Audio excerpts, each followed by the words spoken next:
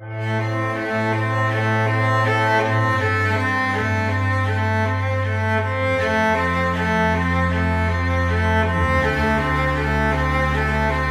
con artist, the master thief. When they're good, we tend to use words usually reserved for creative geniuses. They are people who have taken their skills and elevated them to a form of art, however criminal those skills might be. And Hollywood knows we love them too. After all, these flawed and complicated characters make for great movies. Blockbusters, even. The Italian Job, The Usual Suspects, Ocean's 11, or 12, or 13. There's something oddly attractive about criminals, isn't there? Take Sophie Levy. She was born in 1848 and managed to steal her first purse by the age of 6. By 12, she'd been arrested for shoplifting, and by 20, she'd been locked up in New York's Sing Sing prison 3 separate times. Soon after, she married an internationally renowned safecracker, and together they pulled off jobs, spent time in prison, and somehow also managed to raise a family. For the next 30 years, Sophie perfected her craft. She made shoes with hollow heels so she could smuggle diamonds between Amsterdam and New York. She sold fake gold bricks. She even learned to speak French and then traveled to Europe, where she picked jewels right off the wealthy elite, bringing in close to $4 million in modern American dollars after just 1 year of work. And when she wasn't picking pockets, Sophie was luring married men into her web.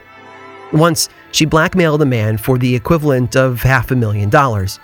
Another time, she walked into a fancy office building, approached the first CEO she could find, and threatened to reveal their torrid affair. The man paid her off immediately. Sure, Sophie took money from the men she tricked, but that was about it. Yes, they lost some dignity, and yes, they probably had a lot of explaining to do back home. But their lives were never at risk. Sophie's victims, for all intents and purposes, made it out alive. Some, though, haven't been so lucky. I'm Aaron Mahnke, and this is Lore.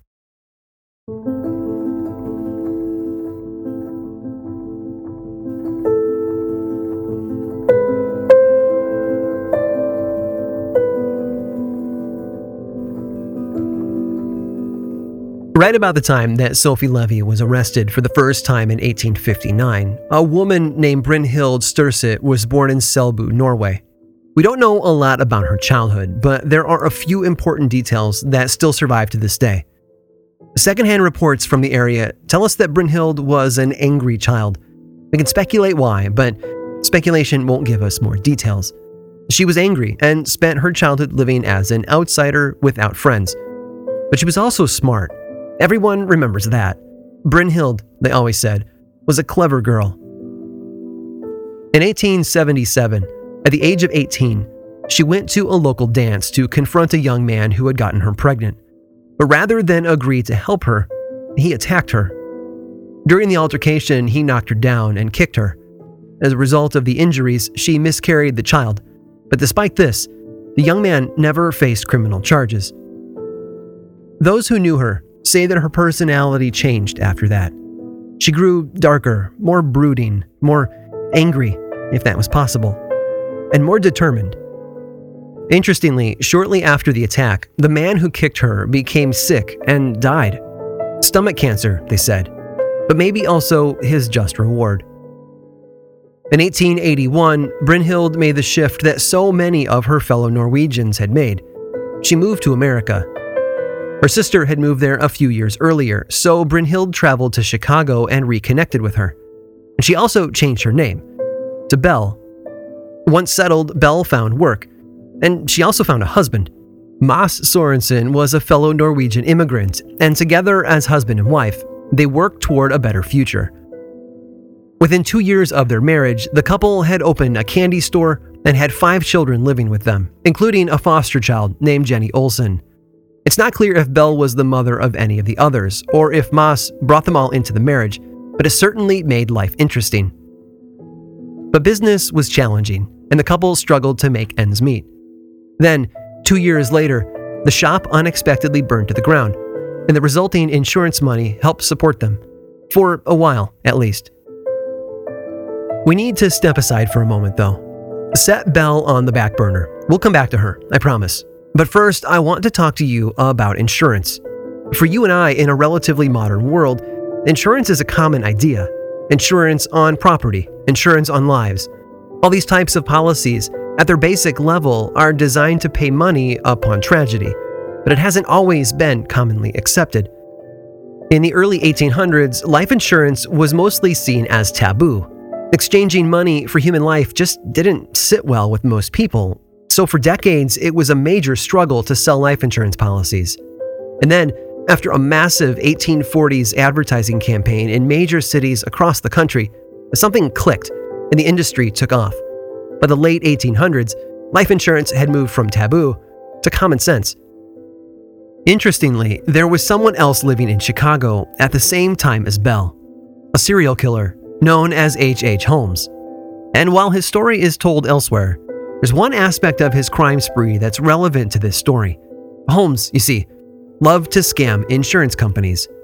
As a medical doctor, faking the death of policyholders with real stolen corpses was a relatively easy crime, and he made a killing at it, no pun intended. But in 1896, Holmes had been caught, tried, convicted, and executed, which meant his story was all over the newspapers in town. And maybe, just maybe, that news coverage gave Belle some inspiration. Because in 1900, a lot of tragedy struck her family, and all of it netted her insurance money. First, part of their home burned down early in the year.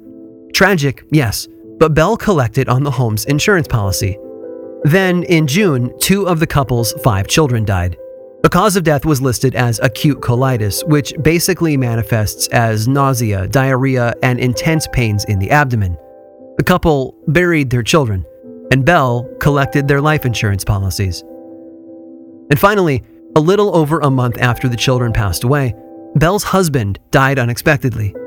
His death drew more suspicion, though, and there were 2 reasons for that.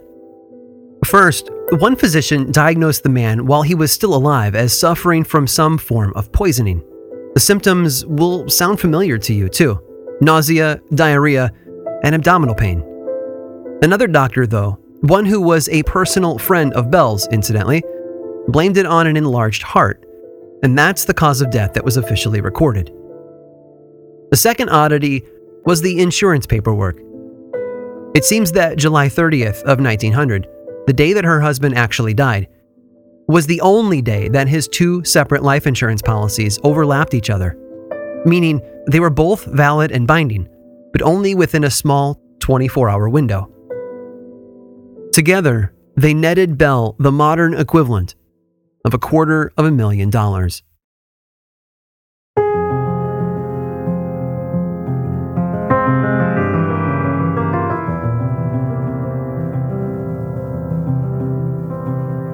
With life now a bit more complicated, and with a lot more eyes on her as a result of the mysterious deaths in her family, Belle decided to pack up the remaining 3 children and move away. Of course, she also had a small fortune to fund that move now. She didn't go far, though. In 1901, she purchased a large 40-acre farm in LaPorte, Indiana, about 70 miles to the east of Chicago. And it's during the process of buying the home and moving to Indiana that Belle met a man named Peter Gunness. Like her, he was a Norwegian immigrant. He worked as a butcher, and he was a widower with 2 young children. The relationship blossomed after the move. By April of 1902, Peter and Belle were married and set about converting their property into a pig farm. Just a week after the wedding, though, there was an accident. While Peter was outside working, his youngest daughter suddenly died. No one could determine the cause of death, but it should be noted that Belle was the only other person in the house with the child at the time. If Peter suspected anything, he didn't act like it. The couple carried on with the pig farm and raised Peter's remaining daughter alongside Belle's other 3 children. They cured bacon and made sausage right there in the farmhouse, selling it all locally. And then, in December, Peter had an accident. Belle told 2 versions of what happened. At first, she claimed Peter bent over near the stove to pick up his slippers and was injured by a pot of brine. Then she changed her details. A meat grinder had fallen off a shelf and hit him on the head. And that wavering, that indecision, well, it drew suspicion. Bell was immediately arrested and put on trial for murder. After failing to prove anything with concrete evidence, though, she was set free, which didn't sit well with the neighbors. They knew Peter. He'd been a competent man and a skilled butcher. He wasn't prone to accidents as preventable as a meat grinder to the skull. Peter's brother agreed as well, and had Peter's only surviving daughter sent away to live with family in Wisconsin. Still, Bell kept on with the farm, despite all the hostility. She hired a farmhand named Ray Lamphere to take over Peter's job, and she collected on Peter's life insurance policy, a payday that would be worth over $80,000 today. Then, life on the Gunness farm went quiet, but only for a while. Sometime in late 1906, neighbors noticed that it had been a while since they'd seen Bell's adopted daughter, Jenny Olson. Bell told them Jenny had gone off to school in California. About that same time, Bell placed an ad in a widely distributed Scandinavian American newspaper. Here's what she posted. Comely widow who owns a large farm in one of the finest districts in LaPorte County, Indiana, desires to make the acquaintance of a gentleman equally well provided, with view of joining our fortunes. No replies by letter considered, unless sender is willing to follow answer with personal visit. Triflers need not apply. In other words, Bell wanted men who were rich, single, and willing to travel right to her front door to prove it, which doesn't sound suspicious at all, does it? Right. And you thought Craigslist was sketchy. The first man to answer the ad was George Anderson from Missouri. He arrived at the farm and the two had dinner together. Of course, she asked him how much money he had, and he confessed that he wasn't actually rich at all. Later that night, he awoke to find Bell standing over his bed, a crazed look in her eyes. He jumped out of bed, quickly dressed, and bolted out of the house. He never looked back. The personal ad proved to be incredibly successful. Over the course of most of 1907 through early 1908, a number of men responded to Bell's request. John Moe traveled all the way from Minnesota, carrying more than $1,000 with him to help pay off her mortgage. About a week after he arrived, John Moe went missing. Fred Redinger journeyed from Wisconsin and promptly disappeared. Ulla Budsberg, also from Wisconsin, was seen just once at the LaPorte Bank of all places, and then he too vanished from public eye. Bell and Andrew Helgelien exchanged letters for months before he finally traveled to see her. He disappeared shortly after, and Bell made more large deposits at the bank. And through it all, there were odd stories being whispered around town. Once, a delivery man named Clyde Sturgis reported that he delivered a number of oversized trunks to Bell's farm throughout the year. He was amazed at how strong she was, tossing the trunks onto her shoulder and walking into the house with them. Others reported that the farm's house's shutters were always closed, and on more than one occasion, locals passing the farm in the middle of the night said they saw Bell working outside. According to each report, she was digging holes in the hog pen.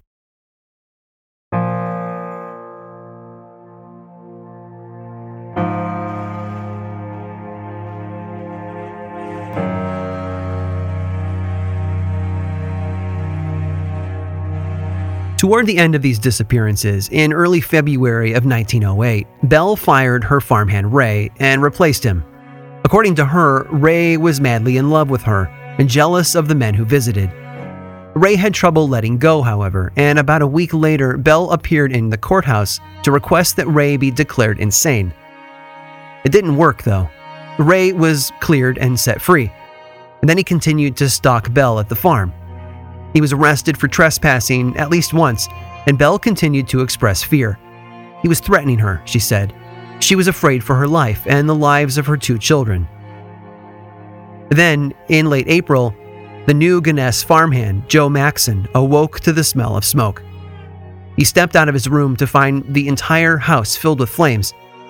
The man managed to escape out his bedroom window, but by the time help arrived, the farmhouse was a smoldering pile of burned timber. and no one but Joe, it seems, had made it out alive. The wreckage of the house was searched for survivors. What they found was more gruesome. The 2 Ganes children were found dead in their beds. Another body, that of an adult woman, was also found. But there was a problem. The body didn't have a head, and that made it difficult to identify as Belle Ganes, so they tried other methods. First, they allowed neighbors to view the corpse. All of them, without fail, said that the shape of the body didn't seem like it could have been Belle. Then her clothing measurements from the local department store were compared to the body, and those, too, came up incorrect. As far as the police were concerned, the body's identity was a mystery. They did have one piece of evidence, though, that helped them get a better picture of what happened that night. A local boy came forward and claimed to have seen Ray Lamphere running away from the farm just before the fire. That was enough for the police. Even though he adamantly denied it, Ray was arrested and charged with murder. That said, they still weren't sure who he'd murdered, apart from Belle's children, of course. But before they could get answers, they encountered more questions. After searching the wreckage, the police found a set of fake teeth belonging to Belle. Maybe she didn't survive after all. Soon after, the new farmhand pointed out some of the work Belle had ordered him to do recently in the hog pen. There were a number of low spots that she claimed were old refuse pits. She told him to bring in soil from another area of the farm and fill them in. After the fire, though, he was a bit more suspicious. So the police brought in a team of men to dig it all back up. When they did, they found something horrific. Corpses. Lots and lots of corpses. They identified the bodies of Jenny Olsen and Andrew Helgelien easily enough. A head was uncovered that belonged to Ulla Budsberg. They found Joe Moore's body, too. Body after body began to appear in the dark soil, confounding everyone present. But a lot of what they found was too badly decayed to allow for identification. Partly, they say, because most of it had been fed to the hogs first. Hogs, mind you, that became sausage, which became someone's meal. Accounts vary depending on which historian you read. But between the physical evidence uncovered in the hog pen and the reports of missing men from the previous 2 years, most think that Belle Ganes was responsible for the murder of over 40 people. Most had shown up as a result of her personal ad, and most showed signs of strychnine poisoning. Then they were butchered and buried in the yard, sometimes with quicklime, sometimes without. And this revelation put a lot of her personal tragedy into question. Had her first husband really died of an enlarged heart? Or had he been poisoned? And what about her children? Or her second husband? It seems that Belle had been active and deadly for over 20 years, and no one had any idea. Well, almost no one. Ray Lamphere clearly knew something. That's probably why Belle tried to get him committed and locked away. Lucky for him, it hadn't worked. But he had been guilty of setting the farmhouse on fire. So in November of 1908, 7 months after his arrest, he was sentenced to 20 years in prison. He died a year later from tuberculosis. Thanks to the false teeth found in the remains of the house, the court decided that the headless body belonged to Belle Ganes. Those remains were prepared for burial and then transported back to Chicago a short while later. She was buried beside her first husband, Mas.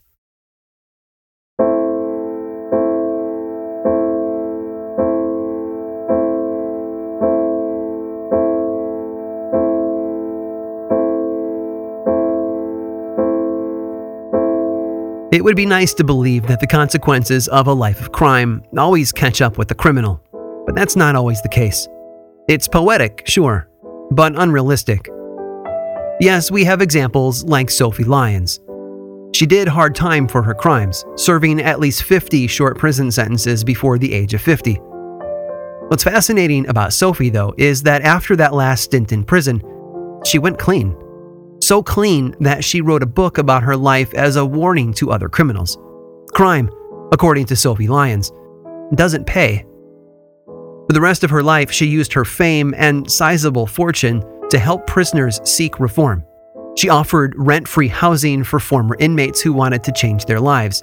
She went from being the infamous queen of the underworld to serving as Santa Claus to the inmates of Sing Sing every Christmas, delivering gifts that she bought with her own money.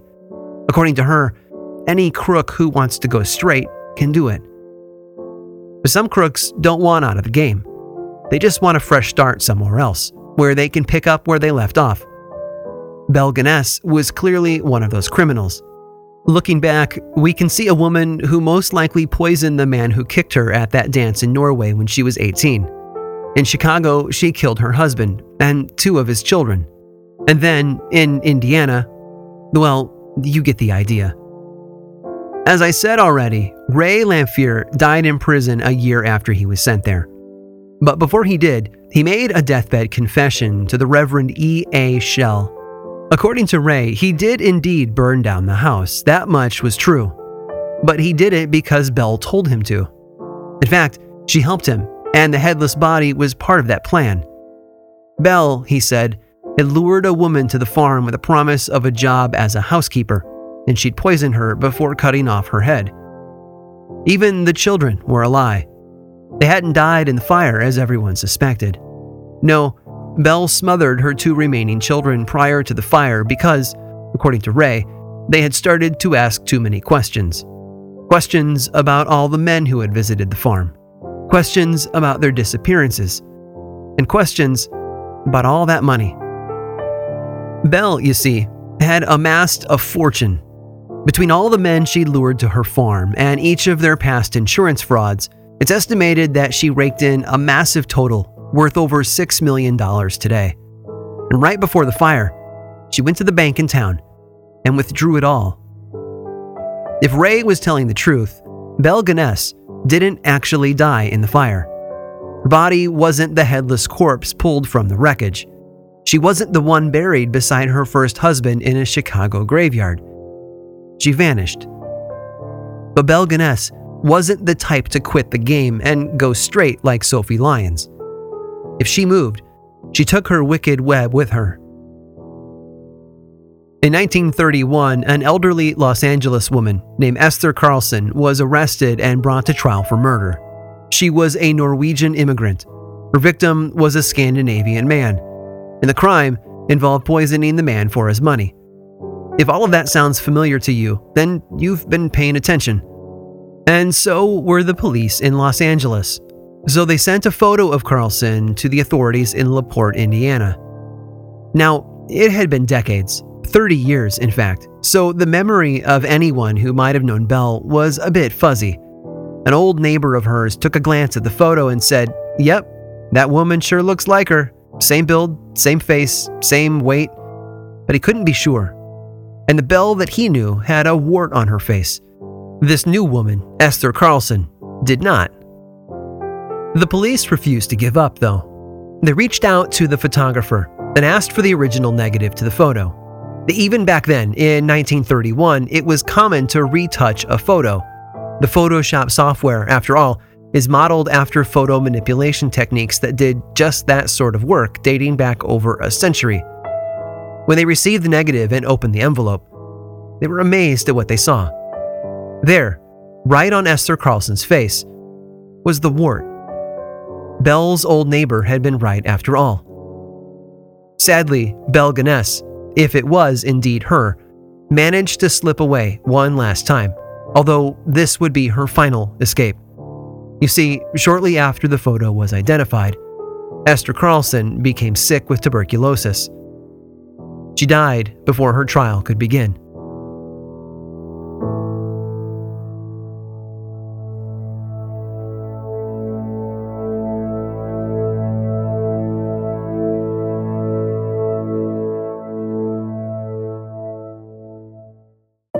This episode was made possible by Audible. Audible is the home of storytelling and your premium destination for thrilling audio entertainment. Choose from thousands of titles you can't hear anywhere else and embrace the sinister, breathtaking, and shocking tales that will have you on the edge of your seat, especially with brand new exclusive thrillers from best-selling authors who are guaranteed to keep you gripped. Audible's extensive library of audiobooks brings thrillers to life using captivating sound design, eerie soundscapes, and dynamic performances. If you love a good folklore-driven supernatural thriller, I cannot say enough good things about Black River Orchard by Chuck Wendig. The audiobook narration is so dang good, and the story is like an evil hybrid of Johnny Appleseed and The Shining, which is probably why it's been nominated for a Stoker Award this year. Really, you have got to check it out. Audible members can choose one title a month to keep from the entire catalog, plus the Audible app makes it easy to listen anytime, and as an Audible member, you get full access to a growing selection of included audiobooks, Audible originals, and podcasts. Right now, new members can try Audible for free for 30 days. Visit audible.com/lore or text LORE to 500-500. That's audible.com/lore. This episode of Lore was written and produced by me, Aaron Mahnke, with research help from Marset Crockett. Lore is much more than a podcast. There's a book series in bookstores around the country and online, and the second season of the Amazon Prime television show was recently released. Check them both out if you want more lore in your life. I also make two other podcasts, Aaron Mahnke's Cabinet of Curiosities and Unobscured, and I think you'd enjoy both. Each one explores other areas of our dark history, ranging from bite-sized episodes to season-long dives into a single topic. You can learn about both of those shows and everything else going on all over in one central place, theworldoflore.com/now. And you can also follow the show on Facebook, Twitter, and Instagram. Just search for Lore Podcast, all one word, and then click that follow button. When you do, say hi. I like it when people say hi. And as always, thanks for listening.